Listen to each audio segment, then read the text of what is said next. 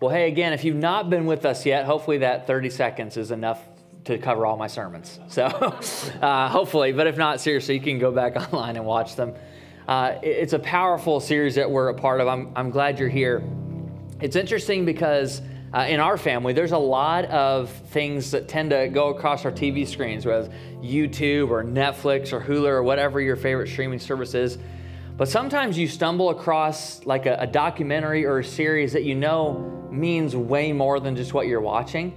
And as our country kind of navigated and is still really going through the 20-year anniversary of 9/11, there was a documentary series that Lindsay and I stumbled across, maybe some of you watched this, by National Geographic, outlining stories, not just the events, but actual stories of people who survived those awful acts and those awful moments in our nation's history, very recent history.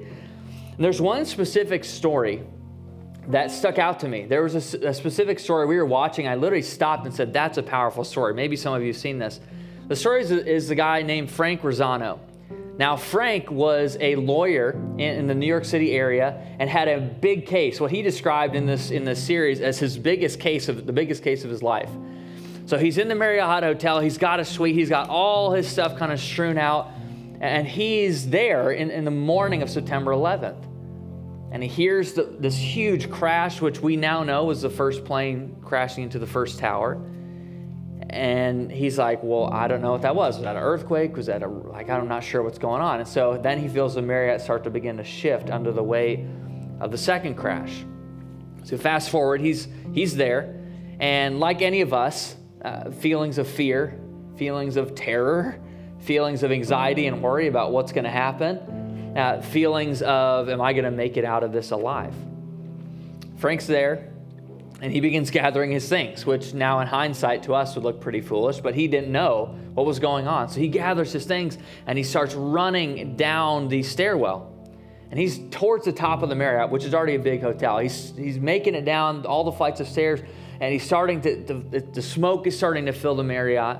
The building continues to shake and rumble back and forth. And the thoughts go through Frank's mind, again, like our thoughts would be. Am I going to make it out of this alive? Am I ever going to see my wife again? Am I ever going to see my daughter again? Am I ever going to meet my newborn child who's on the way? Things that are hard, even for me now as a dad, to process, but much less as a person in that situation. So he gets down to the third floor. And at the third floor, there is this huge crash, fireballs literally from the World Trade Centers coming through the top of the Marriott Hotel. The Marriott Hotel itself is starting to catch fire, and fuselage is dropping through the stairwells. He finds himself trapped on the third floor landing of the Marriott, 3 floors away from freedom, from safety.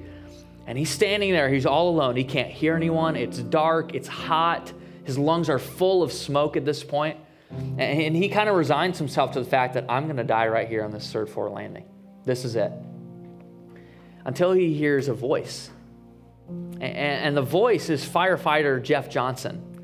Jeff Johnson decided, kind of as a lot of people were fleeing when the tower started to crumble down, he said, you know what, I'm going to go back in. I'm going to go into the Marriott. So Jeff gets his gear on and heads into the Marriott Hotel, trying to find anyone who may have survived what's happening right before everyone's eyes.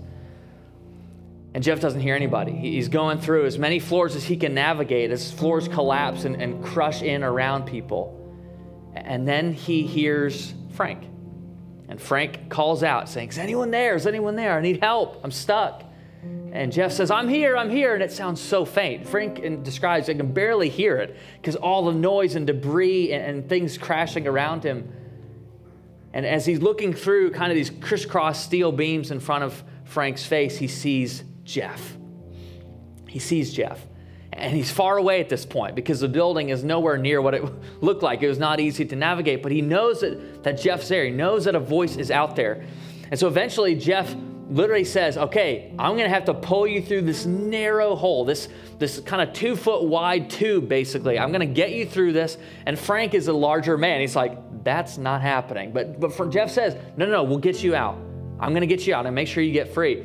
And so Jeff literally pulls Frank's body through this hole, and eventually Frank gets to safety. He gets to a medic and gets patched up and all these things. And Frank is alive to this day and met his family and all these things.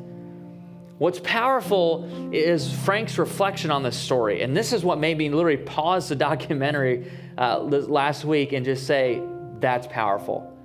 Frank is reflecting on the story, and he says, you know what's interesting about the whole event is that if I was left to my own devices, left to my own thinking, I would have died on the third floor landing. I didn't see a way out. I didn't see a path to freedom. I mean, there's literally crumbling fuselage, and the Marriott is in pieces in front of me. And the floors below had collapsed. I'm just kind of on this landing suspended in the middle of this debris pile. And he says, if Jeff wasn't there, I would have never got free. If Jeff hadn't led me out, I would have died right there on that third floor landing. What we're talking about today is the fact that God wants to free other people through us. Other people, they're literally people. And the question I want to ask today is, who does God want to free through us? Because let me just be super clear. As we're going through this vision series and talking about how zero does change everything, and we're talking today about how zero needs among us is a dream and something we're pursuing. I've just heard too many, and I mean too many with like bold, underlined, italicized, like too many stories of marriages, of minds, of students and children in our community who are still enslaved, who are not free, who are not experiencing the life and the freedom and the joy that comes from following Jesus with your whole self and being introduced to a God who can break you free of addictions and habits and patterns that are destructive and eroding your soul. And I just want to say, let's ask the question together today, who does God want to free through us? And I want to take you to Acts 16. Acts 16, if you have a Bible, this is a perfect time to pull it out, because what I want to do is go through the story, and I want to we've looked at kind of different moments and characters in Acts 16. We looked at Lydia and how God used her work as a witness to the gospel of Jesus Christ. We talked about a jailer who found himself in a pretty precarious position, about to die, and then gets set free, gets this whole new life in Christ. But I want to take you to after Lydia's moment and before the jailer's moment, there's this small story. It's almost easy to miss if you're in Acts 16, right before Paul and Silas get into prison. And here's what happens. They leave Lydia's house, baptism service, incredible moment. Lydia's set out, and then later we know plants a church. And this is what happens after they leave her house. It said, once we were going to the place of prayer, we were met by a female slave who had a spirit by which she predicted the future. She earned a great deal of money for her owners by fortune-telling. She followed Paul and the rest of us, shouting, these men are servants of the Most High God, who are telling you the way to be saved or be set free. She kept this up for many days. Now, I don't know about you. If someone follows me around yelling, good thing or not, that's really annoying. I would not like that. And I would probably have a similar reaction to what happens here. She kept this up for many days, and this is the most holy verse in all of the scriptures. Finally, Paul became so annoyed that he turned around and he said to the spirit, in the name of Jesus Christ, I command you to come out of her, free her. At that moment, the spirit left her. In verse 19, when her owners realized that their hope of making money was gone, they seized Paul and Silas, dragged them into the marketplace to face the authorities. We're talking about zero needs among us. And in this story, we find a slave girl who has multiple needs. And like you and I, if you were enslaved, if you had never seen a way out, if you only knew what slavery looks like, it almost begins to feel eerily normal. What's interesting too is in Philippi, child slavery had become normal, practicable, and even considered a decent revenue stream. Think about this. And this is the plight of modern day human trafficking to this day, but this is that happening in Philippi. This is a group of men who had oppressed and abused and held captive this young girl who was not yet free. And what's interesting to me is I read a story like this. If you translate this, like 21st century America, if this was happening in Byron Center, Michigan, here's what I would probably say, because I'm not as holy as you maybe think I am. I would say, why don't you just get free? Just get out of the situation. Can't you leave? Can't you break out? Can't you do something? This is kind of the modern day take on this, right? You can set yourself free at any moment. That's how our world tends to view slavery or addictions to things. And I'm not talking about physical slavery as much as I am spiritual, emotional, and mental. And here, like, it begs the question, can't you just free yourself? Like, if you're looking at this girl, picture if you're in Philippi, right? The chances of this being the first time the Philippian people had ever seen this girl are basically zero. Because picture, if someone had followed around a group of your friends all summer long and yelled at them, your whole town would know, right? Byron's not that big, okay? If that was happening to me and we're walking down Main Street, you would easily know that there's something going on. There's something weird. Something is happening.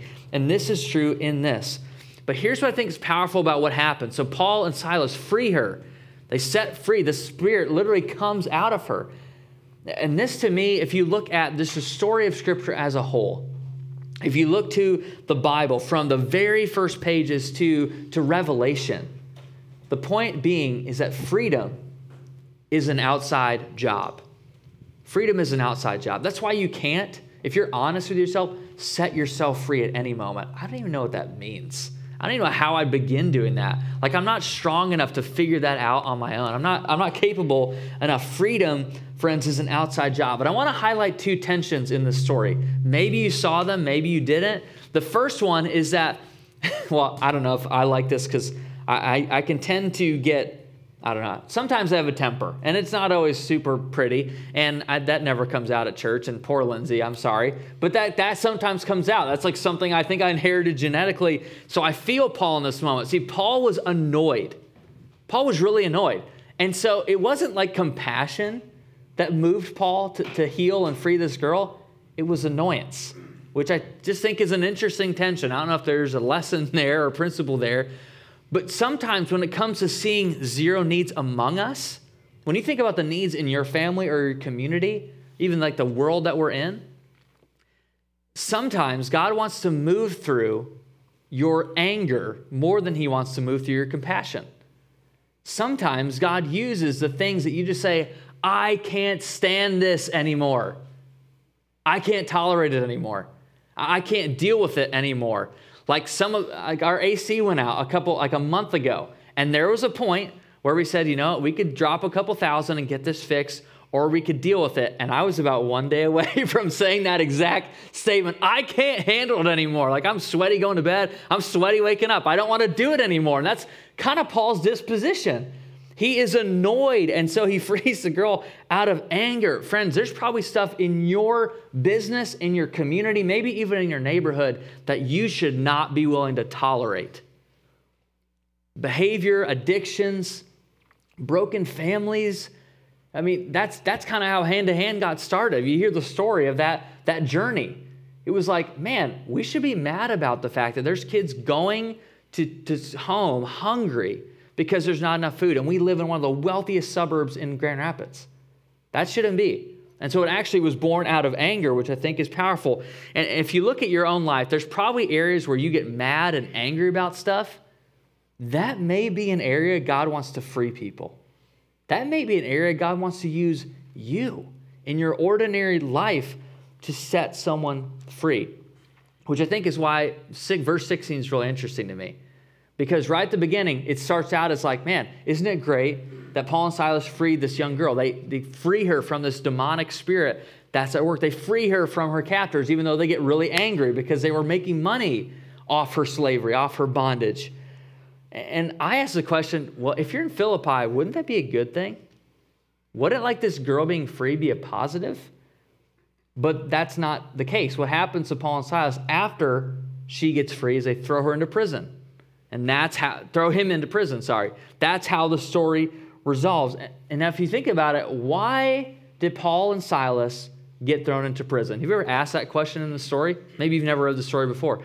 I'm curious why they got thrown into prison. You dig into it, just look at the context they're in.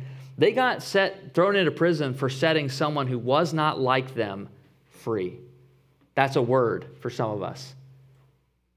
They got thrown into prison because they were setting people free who other people said, she doesn't deserve to be free.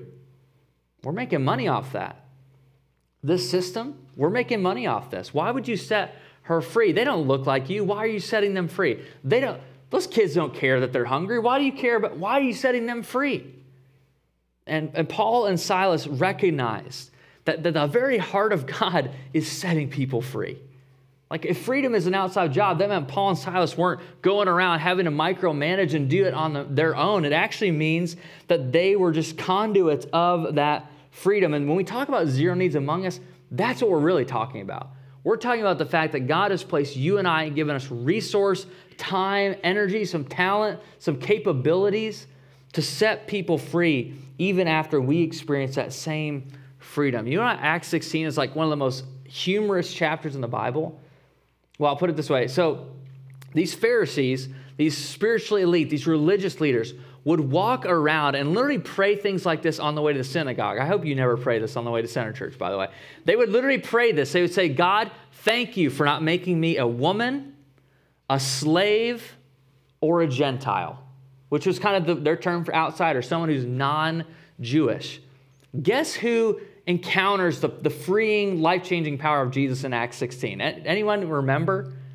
A woman named Lydia, a jailer who was a Gentile, who was a Roman, and a slave girl. See, God doesn't care what someone is like, their background, whether or not you think in your mind or I think in my mind they're deserving of freedom. He just says, freedom's an outside job, and I want to bring it to everybody you know. Everybody you've encountered. There's never a person you've met on Facebook or at Family Fair who does not deserve the freeing, life-changing power of Jesus. This is what inspires me about the early church, by the way. Early on in the church, like there's explosive growth. First couple hundred years of the church, the most adverse conditions for church. Like we're in Byron Center. This is the easiest place to do church in the world because there's no physical limitations. There's no government limitations, which is its own danger, by the way, but we'll talk about that later. But in the early church, rather, the Romans literally had persecution campaigns. There was people paid, like Saul/Paul was, to chase and hunt down Christian families and to wipe them out. They wanted to make sure this movement didn't spread. But guess who in the first couple hundred years of the church? Guess who was on the garbage dumps? The 100th Street landfill, if you will, in ancient Rome and these different cities, finding babies who Roman officials and families had discarded. Said, we don't actually want 4 kids, we want 3. So we're going to put that baby out into the dump. It's their version of infanticide or like abortion. They throw them out. Guess who was there crawling through trash and picking up these babies and raising them? Christians. Guess who, when poor people in ancient Rome, which funerals were an even bigger value culturally, it said something about the person, how they were handled, and how the funeral was conducted, and whether or not they had a nice casket, even more so than that speaks in our culture. Like they didn't cremate people. It was an actual physical body. And so guess who? When poor people died and had no family resource, no wealth, no savings accounts, no pensions to take care of their needs, no life insurance bills, nothing. Guess who put on funerals for poor families? It was Christians. Guess who, when there was massive plagues that swept throughout ancient Rome, multiple centuries over centuries, guess who was running back into the cities, back into the populated areas, caring for sick, often dying themselves as they cared for these people? It was Christians. I mean, secular researchers and historians have said this. That's not even from like a Christian history book. That's like from people who don't believe in Jesus. Just said, yeah, it was them. Hospitals, charities, and all these institutions that we're now enjoying were started by people who had been set free and decided to use that freedom to free other people, to make sure there were zero needs among them. Now let's pivot and talk about how does this play out in our culture? Because I haven't seen any of you at the 100th Street landfill looking for babies, thank God, but there are situations in our culture that are very similar. I don't know if we necessarily have put together a funeral for a poor person, but they're very similar contexts in which we could bless people. What about these needs? Like if you look at really need in the scriptures and even in our world today, can be broken up into 3 categories. And if you're a note taker, this may be helpful to look through this lens as you're looking at Acts 16. The 3 categories are physical, which are obvious that you can see them. Someone doesn't have clothes. Someone doesn't have food. Someone doesn't have a place to sleep or a dry place to live.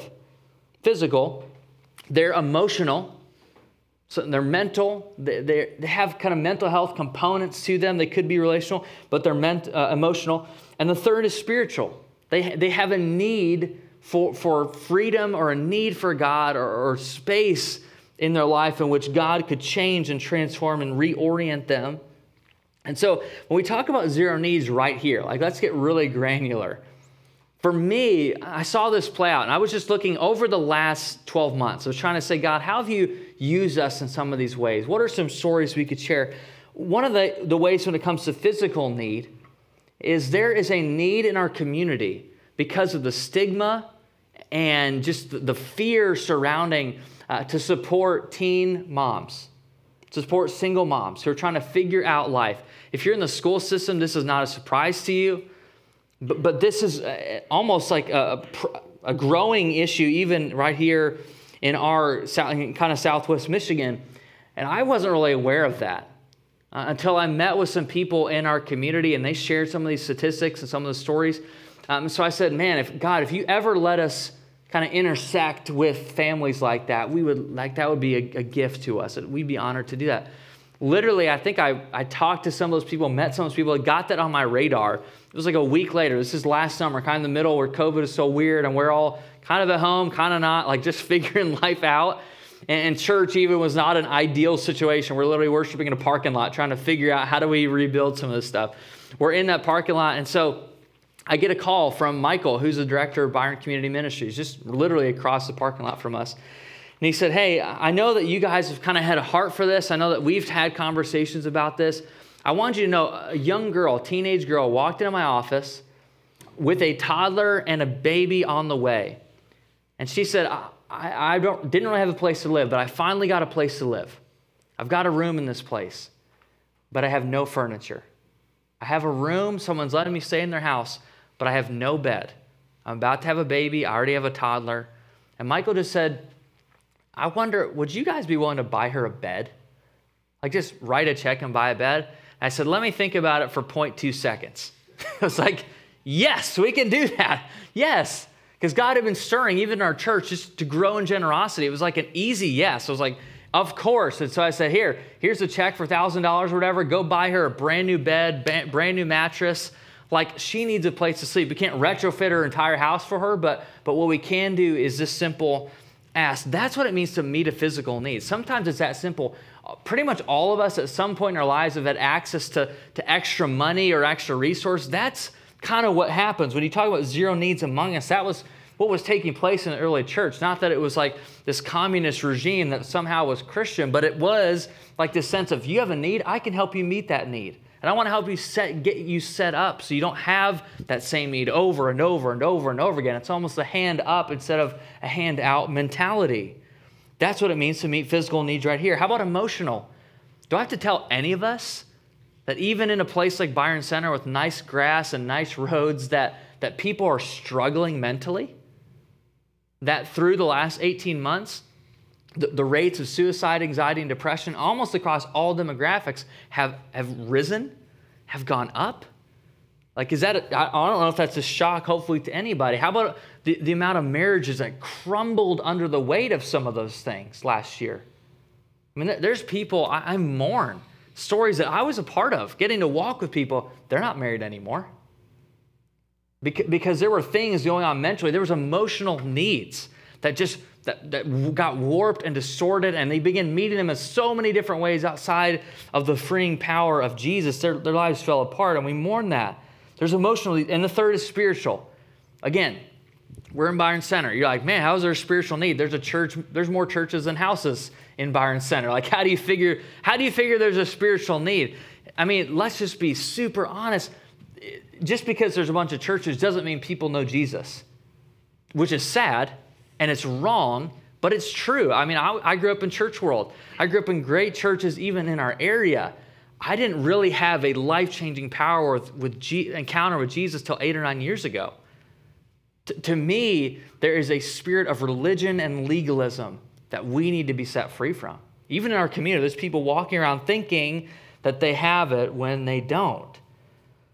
And that's why the story of the slave girl is so powerful, because you see all of these dimensions, all these things working and interacting together. Did the slave girl have a physical need? Yes, she was literally enslaved by captors who tormented and abused and were assaulting her on a probably weekly basis. She needed physical freedom from the situation. Did this girl who's in this scenario have emotional needs? Yes. I mean, anyone you've walked through abuse or this kind of situation, coming out of the trauma and the healing that would need to take place, there was certainly emotional need. Did she have a spiritual need? This should be the most obvious yes, right? Because it literally, the scriptures points out, she was tormented by a spirit. There was demonic forces somehow oppressing or kind of assaulting her as she's in this captivity. Yes, yes, yes. Which is why Acts 16, friends, is a model for us of how to go about meeting needs in our community. Meeting the physical, but if you just meet the physical and not the emotional or the spiritual, you're missing it. If you just meet the emotional, not the other two, you're missing. If you just meet spiritual but neglect the person's body, neglect their mind, you're missing it. And that's why, for me, that was like, oh man. So now we have all three of these categories, and you're asking John Gorveatte every single day to go out and figure out how to meet the need when it's right in front of me. That's not what I'm saying. That's not what Scripture says. Freedom is an outside job. It's something that God does through you. He uses His Holy Spirit through you. When we are literally bringing food bags into Oriole Park Elementary School and we're praying over them, we're putting them in lockers, that we play such a tiny part in what really matters when it comes to serving people. God does the real work. God gave us the resource, the gas in the car, the hands to put the bags in lockers, the food provided, the generosity of our church. I mean, all of those things are outside. It takes so much pressure off when you realize zero needs among us does not rise and fall just on you or just on me. Freedom itself, the ability to meet needs in the long term, is an outside job. Now I want to talk about how in the next little bit, the next few minutes, just how we're planning and how God is stirring us to do this for the future. Because you may ask, okay, yeah, we've been around almost 15 years, but what are we doing now? Like, what is the activity? What are we pressing towards for the future? A couple years ago, we took kind of an exploratory trip. Some of you were on that, to Petit Guave, Haiti. And there's a much younger, fresh-looking version of our worship leader, Peter Jones, right there, which I didn't even notice that. Wow, you look better now. I somehow got worse. I'm not sure. I look older now. But we had some of our team along with Frontline Church go and just explore that as a way to say, what are some physical needs that we can be a part of meeting? But knowing that when you go cross-culturally, there is a way that you get reoriented even your own physical needs. And there's a way that God stirs in you way more than you contribute to the trip or contribute to that experience. Haiti. And recently, just a couple of weeks ago, I had the opportunity to meet an incredible faith leader who lives in Guatemala, but goes back and forth between Hudsonville and Guatemala, which has to be the most weird culture shock on a monthly basis I can ever picture. But he helped launch this community group and this community organization called Global Faith Network, and they're resourcing pastors and these ex-gang members are planning churches and seeing hundreds of people baptized in Guatemala City and starting food programs and produce distribution, all of these things. And so we're exploring, what does it mean for us to go? What does it mean for us to be a part of that relationship in 2022? I'm trying to remember what year we're in, 2022. And so we're exploring that and how we can partner to meet physical needs with our resource, but also have a way of God changing us and reorienting our lives. I've shared this with some of you. I think it's a dream of mine to see that our church would go cross-culturally 12 times a year. That every single month we'd be on the stage praying for, God, as you send this team out to XYZ, God, as you send this team, not because we're saviors or that we have the kind of corner market on Christianity, but because God does something in us when we partner with someone outside of our culture to meet a physical need. And like I said, we're doing that with Hand to Hand. Last year was a very challenging year to figure out how do you get into schools and partner with them. And so Charlie and our team, who's just playing bass today, kind of runs point on that ministry. And we just got really, really creative. And so we literally kind of, in some weird social distance way, like packed bags, loaded cars, stood away from each other, and then hand delivered them all to the families at Oriole Park. And some of the stories and the smiles and the thank yous from that day were powerful. Some of you were a part of that. And as we talk about emotional, I mean, I'm going to be straight up honest with you. The way that you actually help meet needs and you have your emotional needs met is when you're in relationship with other people. Some of you are like, that's not the answer I wanted. Sorry, that's the answer that Scripture gives us. There's actually life and transformation when we're in community. And we get tricked into thinking, because we grew up in Christian environments maybe, that we can do the Christian life alone, and that's a lie. It's a total lie. Because we will self-deceive, we will isolate. When things get hard, we will withdraw. I bet there's people here that you've had seasons, and I know I've had seasons where like, should I go to church because the week was like this?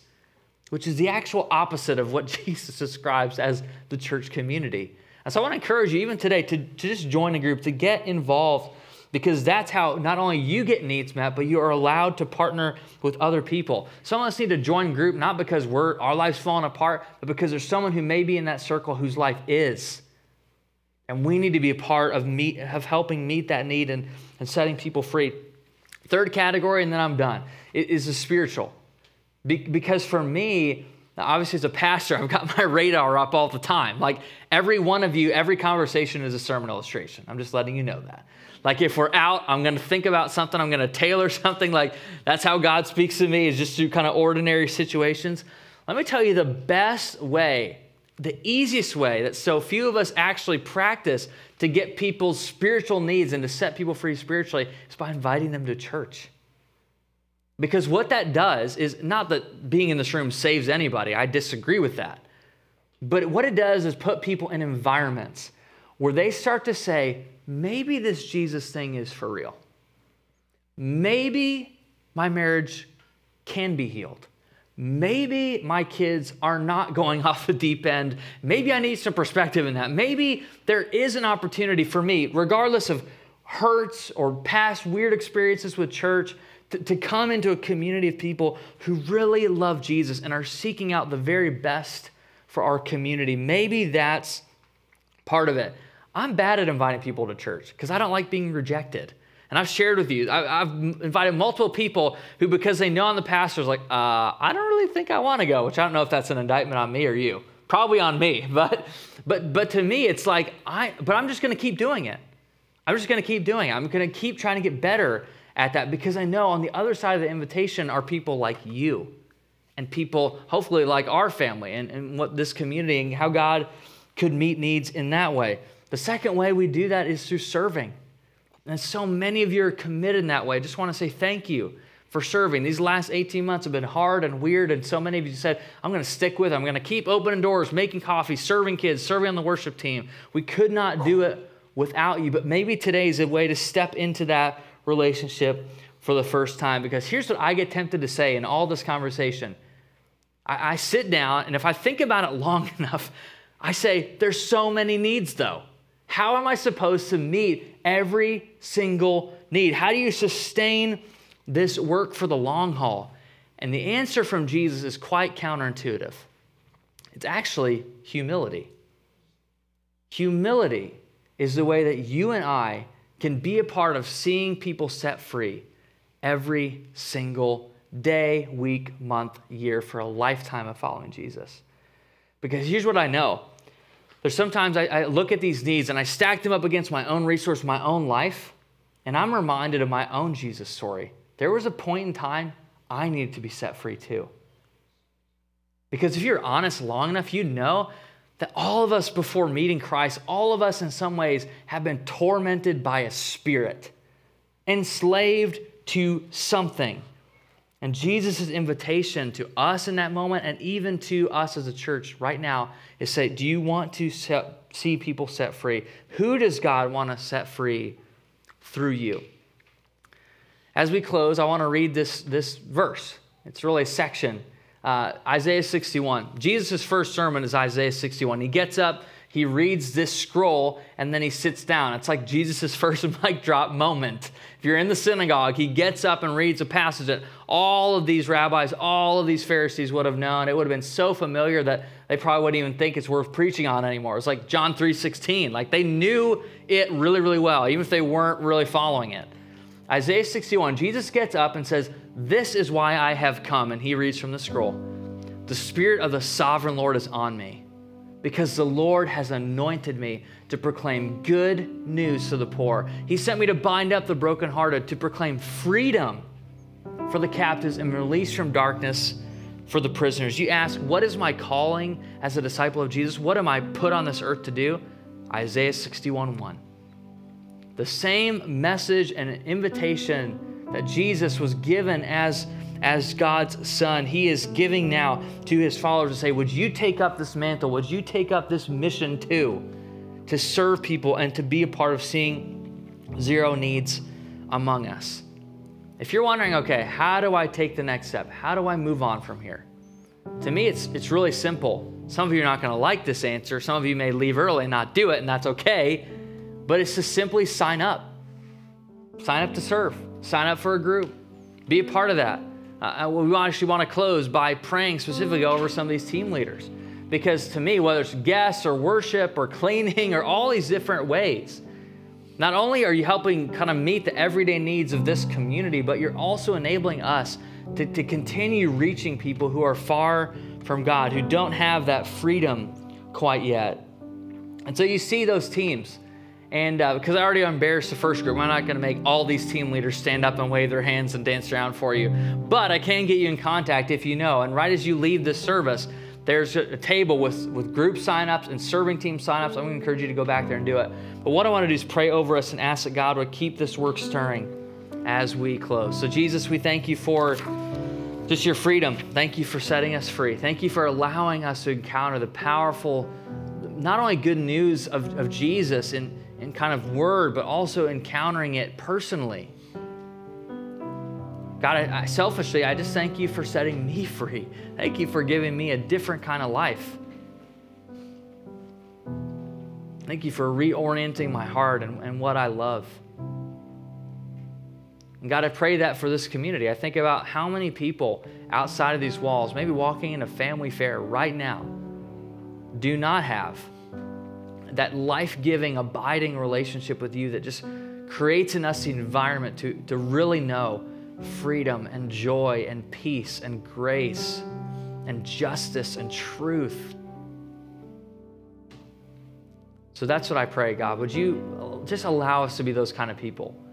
We don't want to become a holy club insulated from the world and its needs. We want to be aware, our radar's up, of how we can meet needs, whether physical, emotional, or spiritual. We love you and thank you for this work. In Jesus' name, amen. Amen. As we close, would you stand? We're going to sing a song to send us out.